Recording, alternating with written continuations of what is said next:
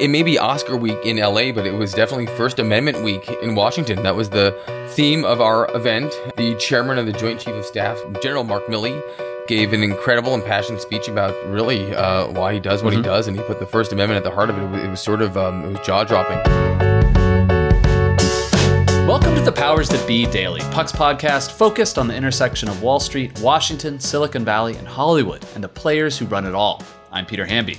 It's Monday, March 13th, which means it's Media Monday. Today, John Kelly and I are talking Washington.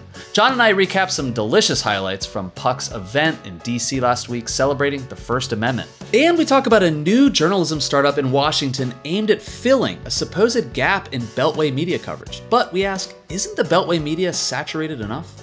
We'll discuss all that and more on today's episode of Powers That Be.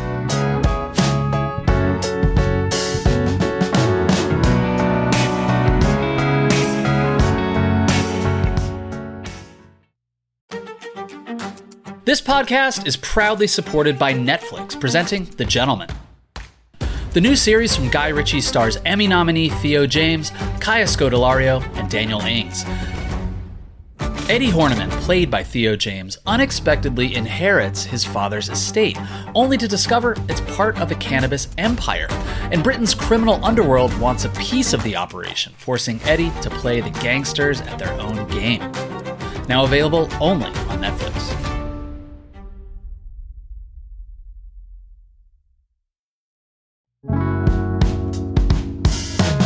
Happy Monday, everybody. If it's Monday here at the Powers That Be, it's Media Monday. I'm joined today by John Kelly, and we're going to resist talking about the brackets because our listeners don't like talking about sports. Instead, John, you successfully, along with our great team at Puck, fronted a lovely Puck reception at the French ambassador's residence last week in Washington.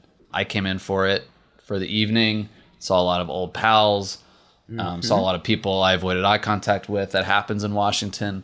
How are the reviews, man? I feel like it was like really fun. It was packed. Like I saw old friends, new friends, and I don't want to fluff ourselves too much, but like it blew my expectations away. And shout out to everyone at the Puck team who helped put this together. Well, that's nice to hear. It may be Oscar week in LA, but it was definitely First Amendment week in Washington. That was the theme of our event. The chairman of the Joint Chief of Staff, General Mark Milley, gave an incredible and passionate speech about really why he does what he does, and he put the First Amendment at the heart of it. It was sort of it was jaw-dropping. I wrote about a little bit of this in the backstory, and I think we had a wonderful event. I think it was great for the Puck journalists, for our partners to be celebrated in that way, and to I think we all sort of felt a bit of what we're building here. When you throw a party and people show up, it's a wonderful feeling. And I think it felt very Puck to me. At one point in the evening, I was sitting in that salon room with the piano player and all those red balloons in the ceiling and the neon line with the sentence that had been deleted from the First Amendment. And, in one corner, there's Kara Swisher talking to George Conway. Another corner, and in one corner is Senator Whitehouse from the great state of Rhode Island. The great state of Rhode Island. The calamari state. And then in another corner are like three of the Politico Playbook journalists. And there was Juliana Glover and Chris Licht standing a couple of feet away from Dylan in the room where the spread was. It was great. It was a great night. It felt like us. I think that we try to show Washington that we're a little different. We see the world a little bit differently, and there's a place for us in their media mix. So great night all around. I had conversations around this, which is why I'm curious what your answer was, because everyone was busy mingling with their little networks and meeting new people and sort of articulating an answer to this question. Because like Washington is oversaturated with media and reporters, all of whom are claiming to peel back the curtain and show you the real Washington. What did you say when presented with that question? Like, how are we different?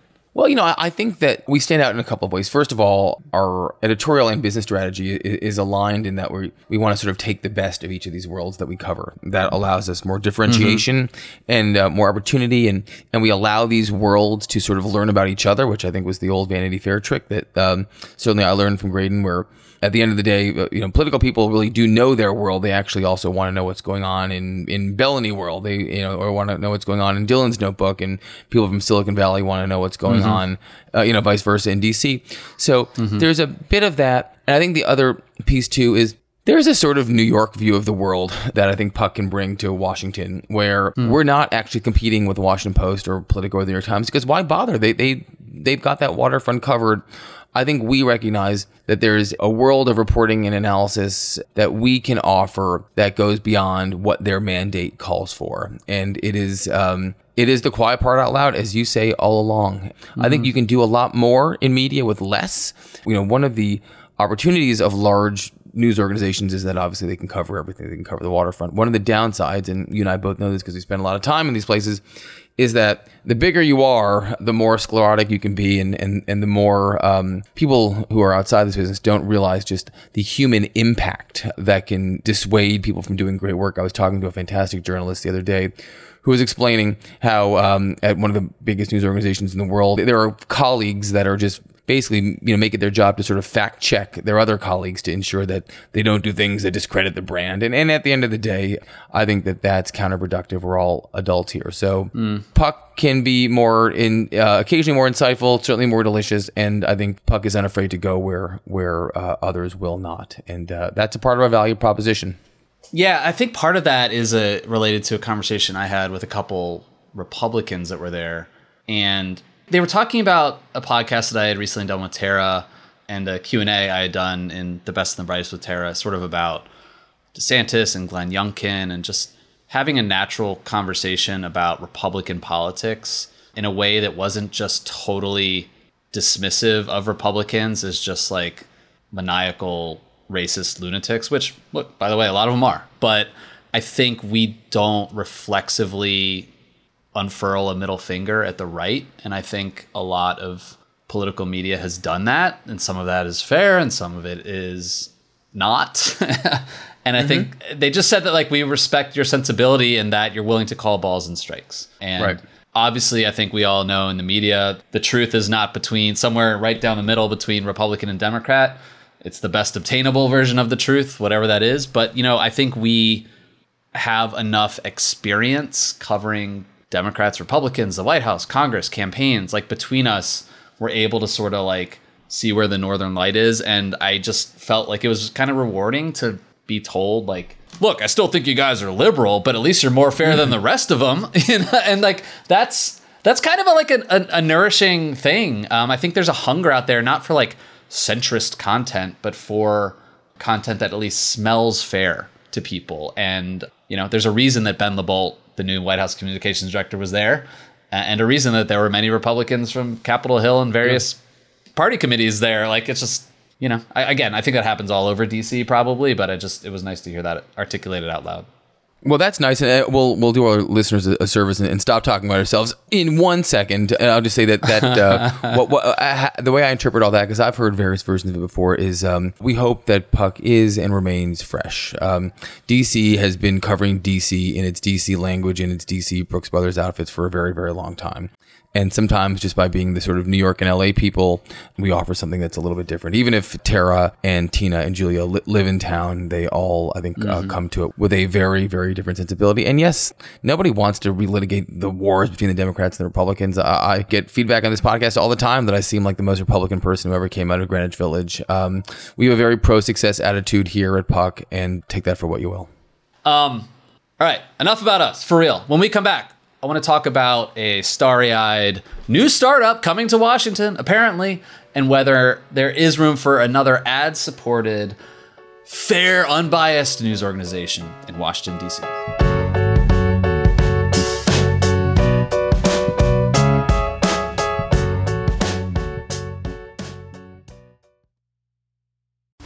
This podcast is proudly supported by Netflix, presenting the new series, The Gentleman. Theo James, Kaya Scodelario, and Daniel Ings star in what the playlist calls an entertaining crime comedy filled with style, panache, and laughs.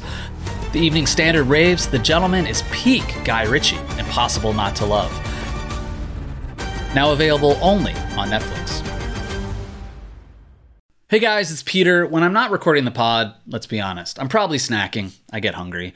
But when I can steal some moments during the day, I do like to eat healthy. And eating better is easy with Factor's delicious, ready-to-eat meals. Every fresh, never frozen meal is chef-crafted, dietitian approved, and ready to go in just 2 minutes. And this is big, no cooking required. I recommend the smoothies. You'll have over 35 different options to choose from every week, including Calorie Smart, Protein Plus, and Keto. Also, there are more than 60 add-ons to help you stay fueled up and feeling good all day long. So what are you waiting for? Get started today and get after your goals. These are 2-minute meals. Fuel up fast with Factor's restaurant-quality meals that are ready to heat and eat wherever you are. Pancakes, I love pancakes, more than waffles, more than French toast.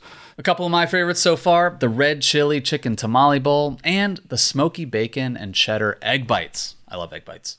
Discover a wide variety of easy options for the entire day, like breakfast, midday bites, and more. No prep, no mess meals. Factor meals are ready to heat and eat, so there's no prepping, cooking, or cleanup needed. So sign up and save. Head to factormeals.com/powersthatbe50 and use code powersthatbe50 to get 50% off. That's code powersthatbe50 at factormeals.com/powersthatbe50 to get 50% off. Welcome back to the Powers That Be, everybody. John, before the podcast, sort of knocking around what we should talk about, and you sent me a link to this New York Times article about a group of journalists and financiers who want to start something called The Messenger in Washington. And this is the brains behind The Hill, not the original Hill, but the version of The Hill that became an SEO monster over the last 10 years, really became a click-oriented, but still very successful business, and was sold for over $100 million, I think, at some point a couple years ago. Can you explain what The Messenger is, who's behind it, and what this business is supposed to look like?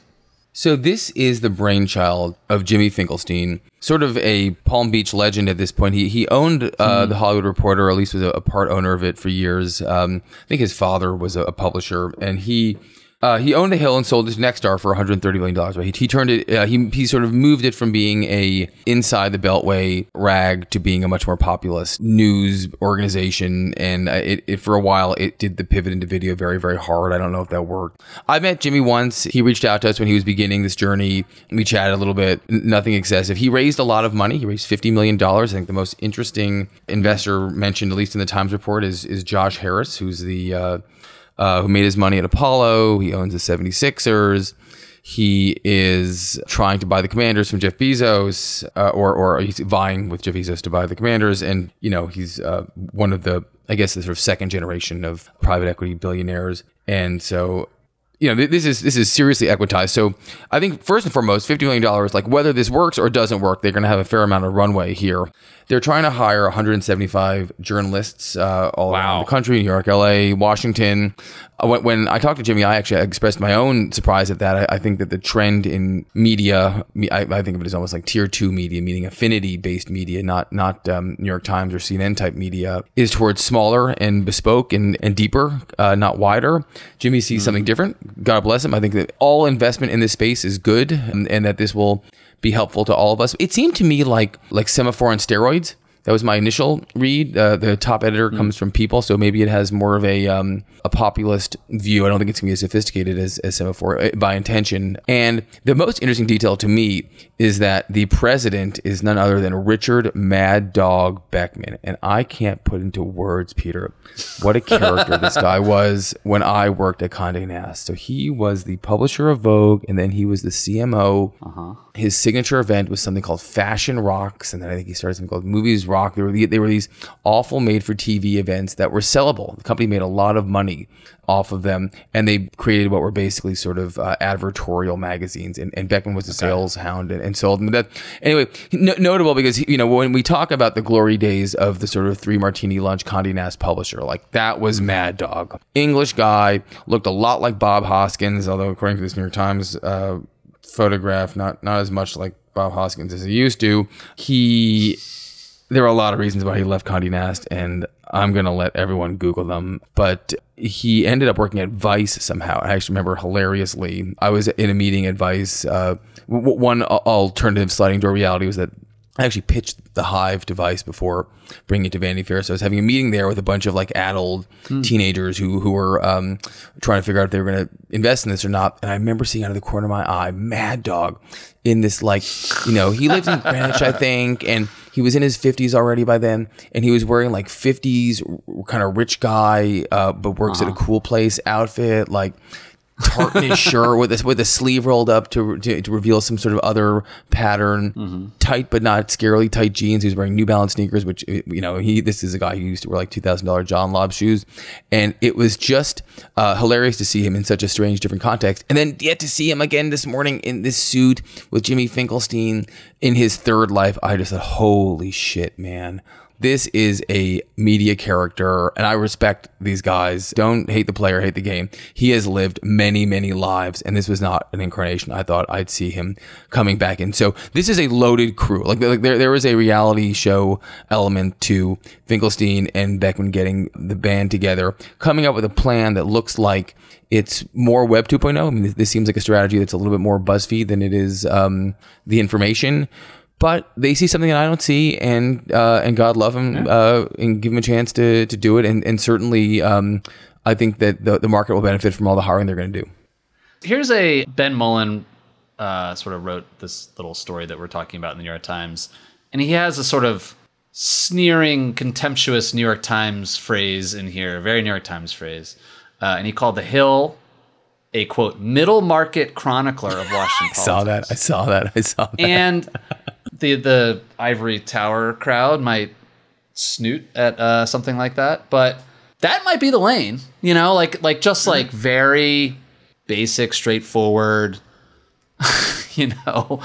uncomplicated, quote unquote, unbiased news coverage for normie middle America. And like, I'll never forget this conversation I had with Terry Sullivan, who was Marco Rubio advisor, I think still is, on his 2016 campaign. And Terry was at the Puck event the other night, looking dashing. Very, very dashing. He and I met way back in South Carolina when I was in embed there, and he was working for Romney and ran a consulting firm down there before going big national.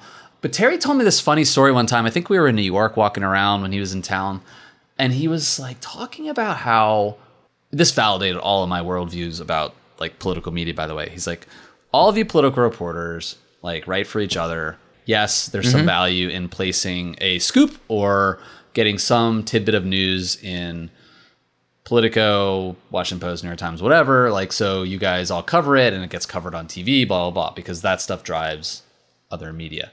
But he goes, especially if you're a Republican, he's like, I would much rather place a story if I have a Republican candidate in very boring legacy digital outlets. So he said CNN.com, where I used to work, AOL.com, Yahoo News. He's like, people in DC think that these brands are very, very lame and unsexy, but he's like, old people who vote read that shit. They like a lot of people still log on to AOL.com. Right, they do. It's not cool. Like, a lot of that stuff is sputtering. Some of it is dying, but the Messenger could sort of just be doing that kind of content and then spraying it all over like Facebook or whatever. And maybe they can monetize that. Who knows?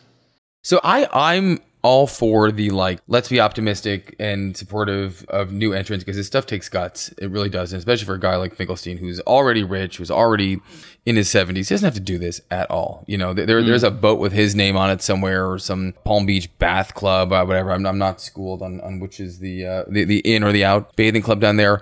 But here, I'm assuming this guy, Dan Wakeford's a very smart guy.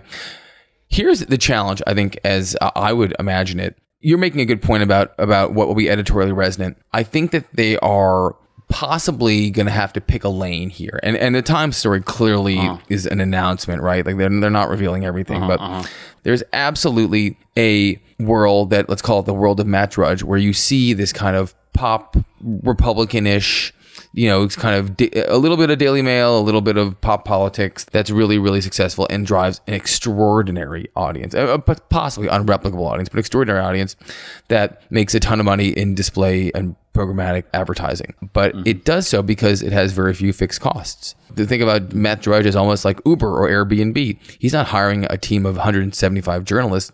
He's link sharing and he's just putting them on his platform. If you want to build out a huge property and sell intently advertising against it, I'm sure they're going to run into some consumer packaged goods and popular Daily Mail adjacent type advertisers who just don't want politics, want nothing, want no connection to it. Political advertising usually tends to attract either corporate social responsibility advocates, big companies telling their story like Google or Meta, or way up the food chain, super specific people who might, Lockheed Martin, who might be, trying to reach a certain congressional staffer and want to be in Punchbowl. The brands that advertise on the broad web are like Skims. It's like, everywhere I go on the internet this week, I'm seeing ads for the Oscars, and that's not a surprise. Will they be able to monetize that at scale with those low CPMs? I don't know. That's a challenge. I imagine, though, that I hope that their past successes don't inure them from the reality that with startups, you should build slowly. And I hope they don't hire all those dozens and dozens of people all at once, because I bet that they'll learn a thing or two along the way as they scale that'll help them scale even more.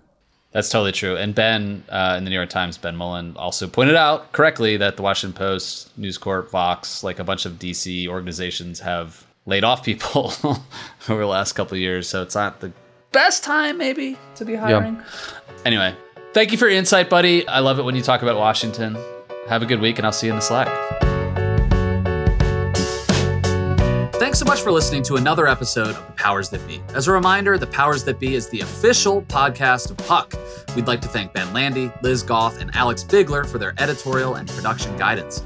If you like what you hear, please share with a friend. It really helps us keep delivering the inside scoop that only Puck can offer. Follow us on Twitter at Puck News. I'm Peter Hamby. See you tomorrow. This has been a presentation of Cadence 13 Studios. Please listen, rate, review, and follow all episodes wherever you get your podcasts. The Powers That Be Daily is executive produced by John Kelly, co-founder of Puck, Chris Corcoran, chief content officer and founding partner of Cadence 13, and produced by Ben Landy, executive editor at Puck.